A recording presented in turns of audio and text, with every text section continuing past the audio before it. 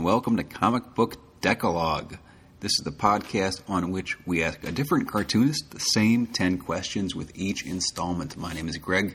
I'm recording from a Comics Journal satellite lab in Minneapolis, Minnesota.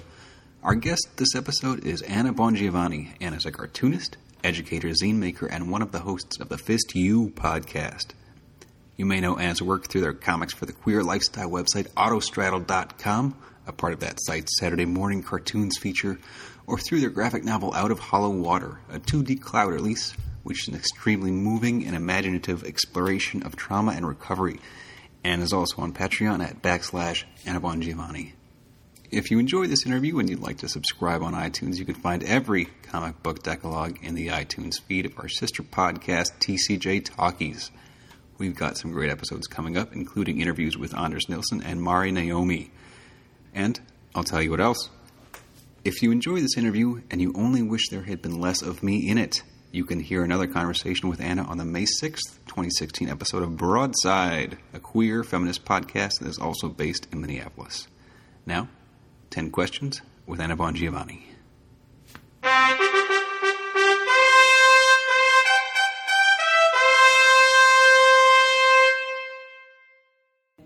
Now, you had mentioned before we started recording that you're going to Alaska for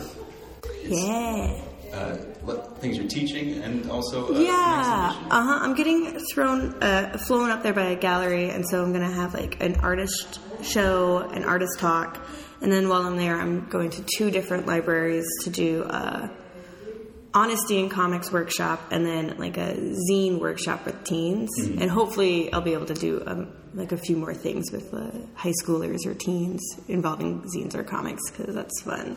So, and then I'm going to go visit my family and then more family while I'm there in Alaska.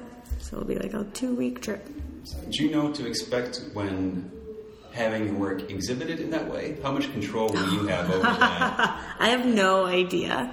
I've been a part of like gallery shows, but it's never been just like, it's only been like me once where I had like a lot of control over it. And I was friends with the people who owned the space. So I was like, I want to hang up things this way.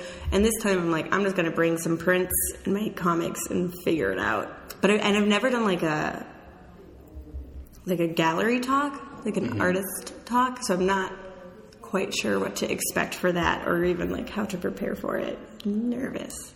And how much experience have you had in the last few years about teaching comics or teaching things related to comics? A lot. I taught high school last year, and I was able to basically teach whatever subject. I lucked out. I was able to teach whatever subjects I wanted. So I did like a whole segment on zines and a segment on comics. I worked with Gazillion Strong here in the cities, and hosted like events, but also like comic workshops with teens, and I'm hoping to do it again in the summer. It's real fun. Our first question proper is question number 1. Okay. What's the last comic you finished reading? Oh, okay. So I just finished reading this for my queer book club, Bread and Wine by Samuel Delaney, and illustrated by Mia Wolf, I think is her name. I don't know if it's like a well-known comic. I can't remember when it was published. I don't think I've ever talked to anyone who's heard of it. It's a Fantagraphics book, right? Oh, is it? Okay. I mean, unless I'm thinking of something else entirely. It's about 2 older gay men? Yep. Okay, yeah. Yeah, you got it. Okay, so I'm just the one that's like out of the loop and was like, what is this? Well, I haven't actually read it, I confess. Yeah, it was awesome. And it was like really beautiful because it's about Delaney falling in love with like a homeless man and like a little bit about like hookup culture that was going on during this time period. And what time period is that? I'm thinking the 70s, 80s, and just like I kind of wish there was like a little bit more. I think there's more in the writing than what was actually like in the comic. Like I think Delaney's written about it, so I'm gonna have to like look up some other stuff, but the comic on its own is really great. It's like a really cool love story. Is it a straight-up memoir, or is it a novelization of... It's basically just like a memoir. like Delaney meeting this guy, how they started hanging out, the first time they like hooked up, they had sex, when suddenly like, and when feelings were involved, and the man Dennis like getting off the streets and moving in with Delaney, and like what that was like. So it's pretty much like a strict account of that moment, that relationship.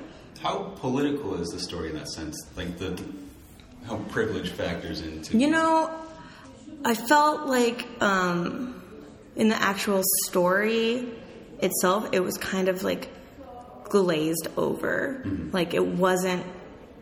that's what I think I wanted more of, was like how does class affect relationships, and how does class affect love? Because I think it's something that people don't really ever like consider. Like I don't think I would ever like consider, I don't know about consider, but like date someone who was homeless, you know, like maybe if I got to know them, but like I don't even like that doesn't, I think that's like a barrier that people don't even realize that they have. And so I wish the comic had like explored with words more that aspect. Mm-hmm. And like if Delaney had any feelings about it, I wish it was like talked about, but it wasn't. It was kind of like, and then we did this, and then we're doing this, and the kind of like emotional and social aspects were kind of left out. Yeah. Question number 2: what cartoonist doesn't get enough praise? Oh, that's a good question too. I feel like so many. I think there's a cartoonist named Jessica, and I don't know her last name. She draws Manic Pixie Nightmare Girls. And it's a webcomic. But she also has a Patreon. And her comics are just like fantastic. The colors are great. The characters' faces are super awesome and like bubbly and funny and emotional. And she draws...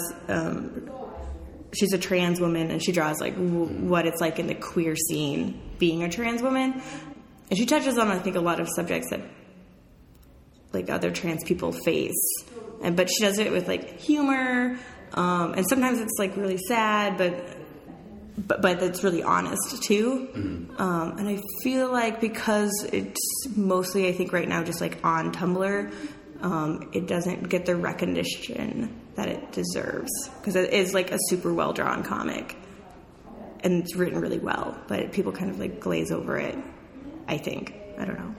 Do you know if it's been collected in any fashion? Oh no, not yet. I hope so. I hope it's gonna come out as like a book someday, because then I think people will actually like notice it. Yeah. And question number 3: what's the most widely loved comic you can't connect with? That is so hard. That's a tough one. Okay. This one's like really loved, and I just like can't get into it. Lumberjanes. Have you read that? No. Okay. I thought the National Book Award success of Nimona was really cool. Yes. But yeah, that one I like. I like Nimona, but I don't know, like the Lumberjane comic series by Boom has gotten a lot of recognition, and like the art's cool, and I think probably the writing is cool too. I just like kind of like glaze over anytime I read it, and I just can't get into the story, and I don't know why. But I feel kind of like a traitor for saying that, because it's so well loved. But I like YA comics, so I don't know what aspect is just like it's keeping me separated from it, but there's something there. But I'm the only person I know, I think, like feels that way. Everyone else is just like in love with it. Well, I mean, I feel like that, if nothing else, that's how you know your tastes are your own. Right. That's true. You have convinced yourself you like something for political reasons. Yeah. I want to. I want to so bad. Yikes.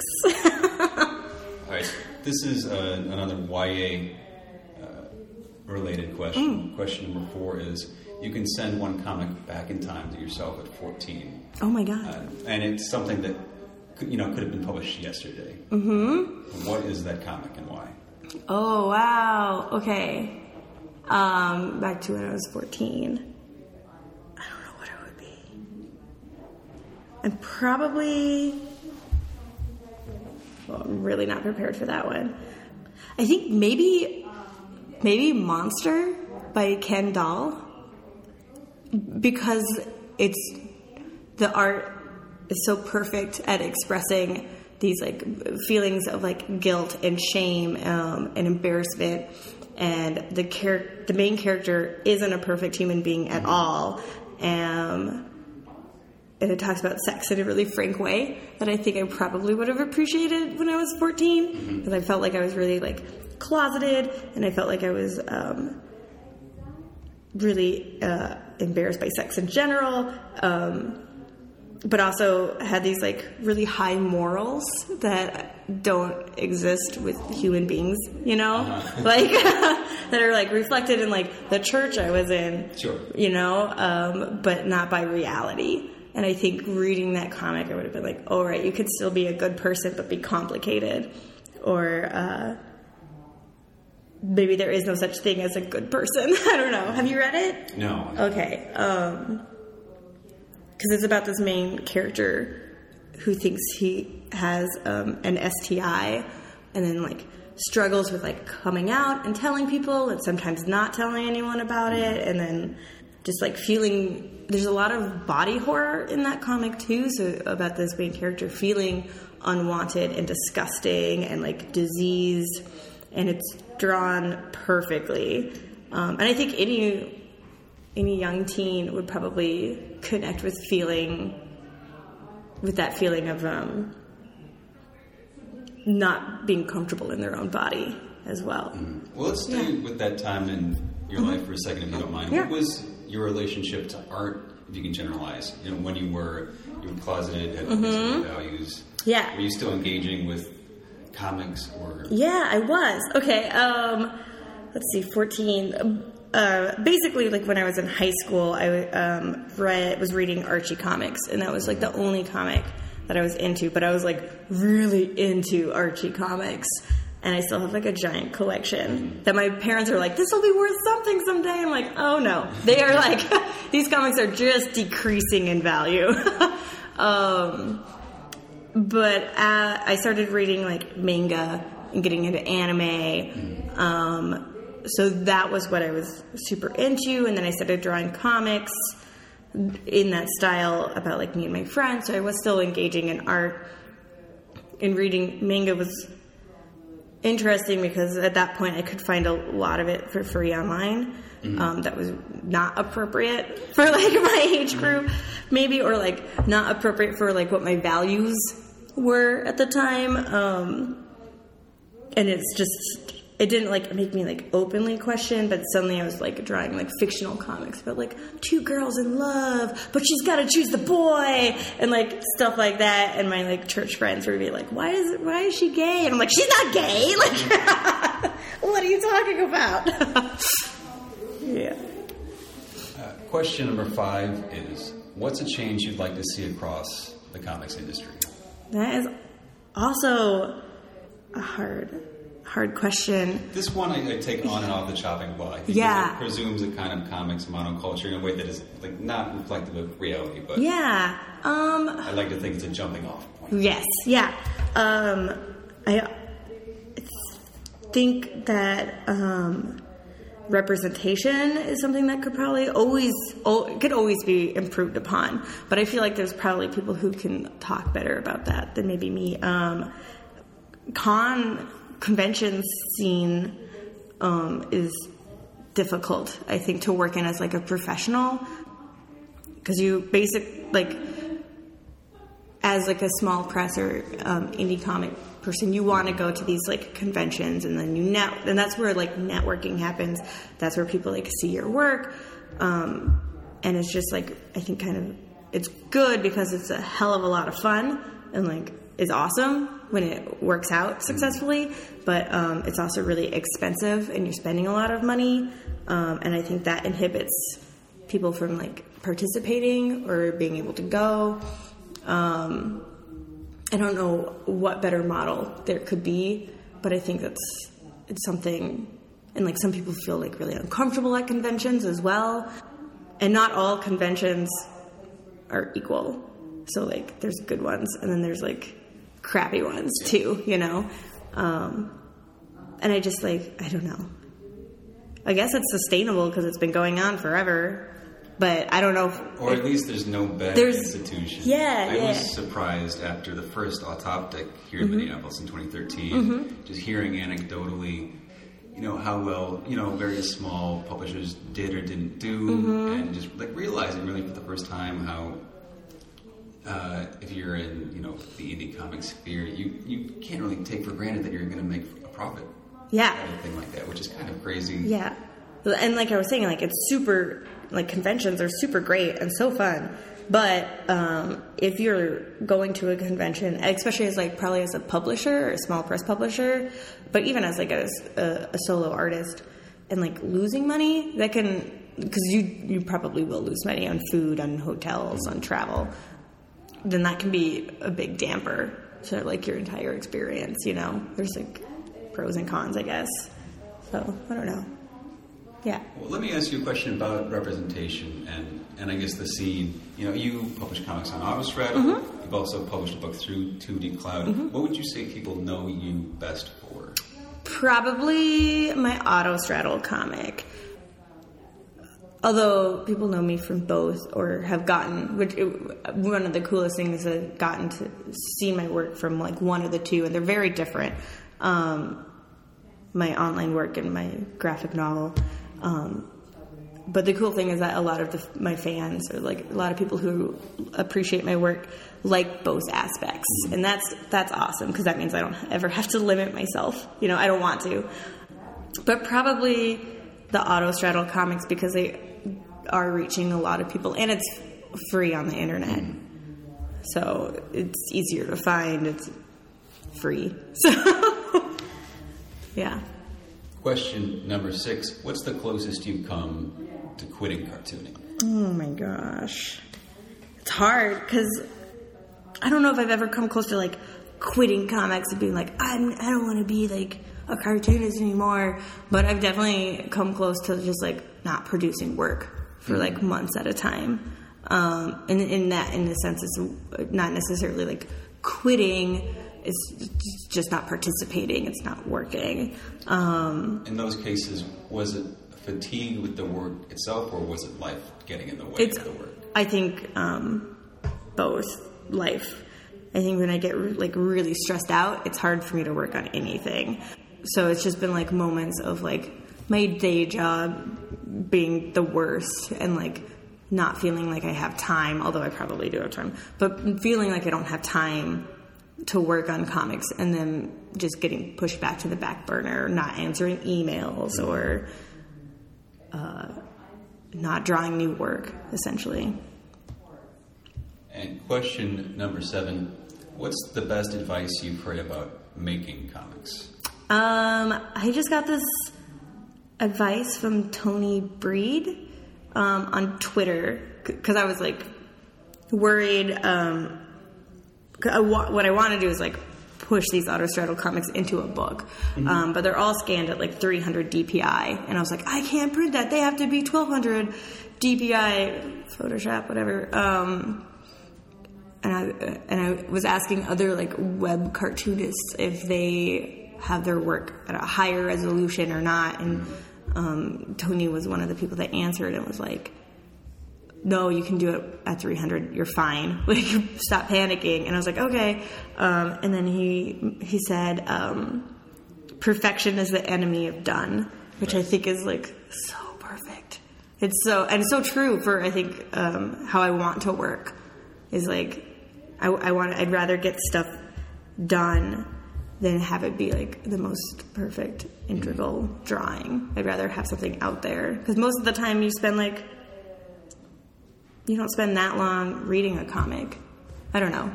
Art and everything's important, but like, I'd rather just have a great story down on paper. Yeah. I imagine it's brutal that way. Just the gap between the amount of time it takes to complete a work and how quickly a reader... Oh my God, yes.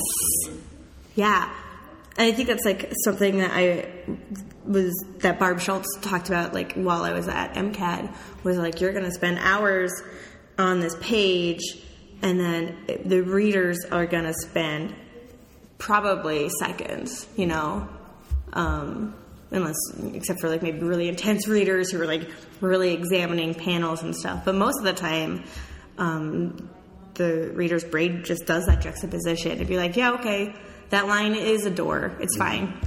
Like, I'm not going to dwell on it. And I'm sure in some cases, a quick read through a page is a sign that the cartoonist did the work right. You know, like last year, I've gotten really into like Ernie Bushmiller's old Nancy strips. Those are just so clean and so like beautifully mechanical. Yeah. The way they take you through them. Yeah.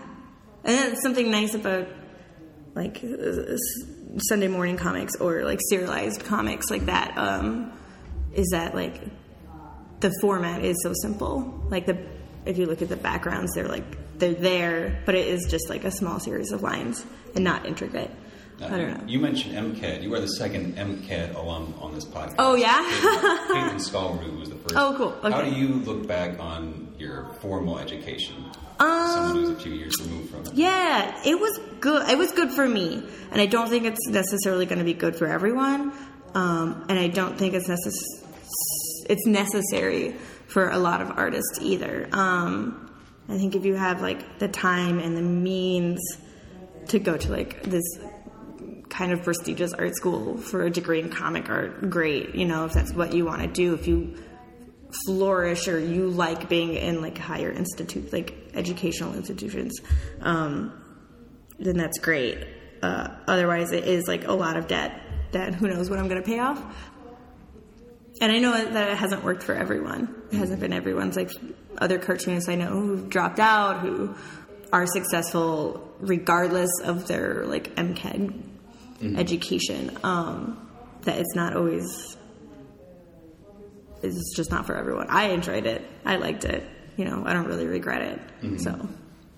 And when you're teaching comics, what are the lessons you consider most important to impart upon your students? Okay. Well, mostly teaching teens. So I think the biggest thing that I try and focus on is that your voice and your story and your characters, whatever you're creating, is important, is vital, and you have the ability to put it down on paper and share it with the world.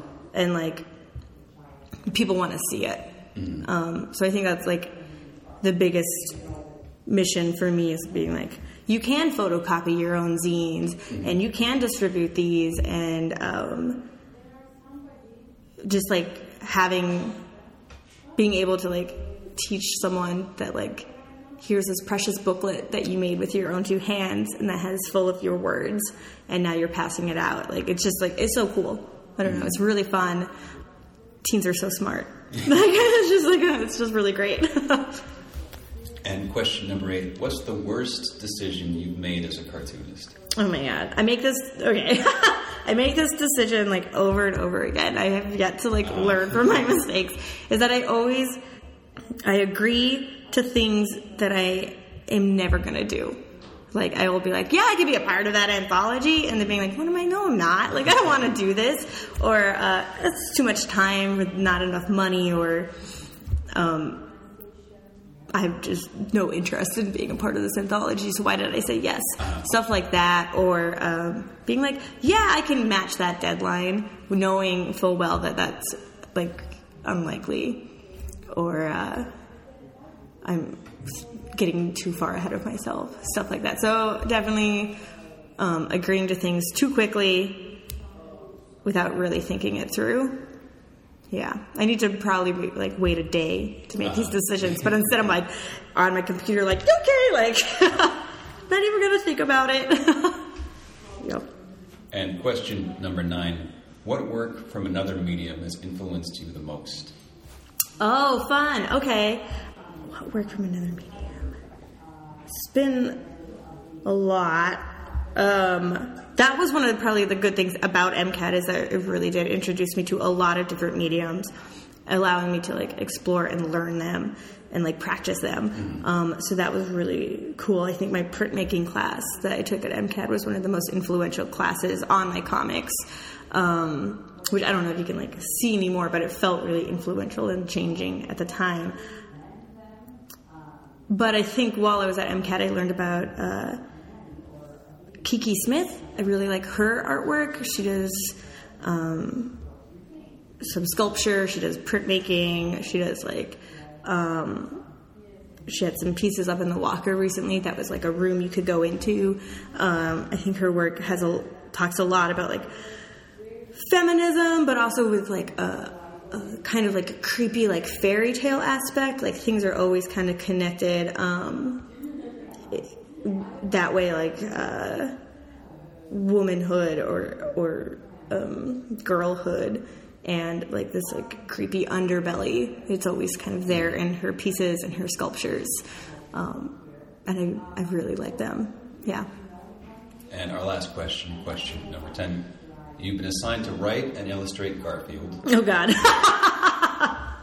But you can alter one aspect of the strip. Oh my God. What do you change? Everyone's gay.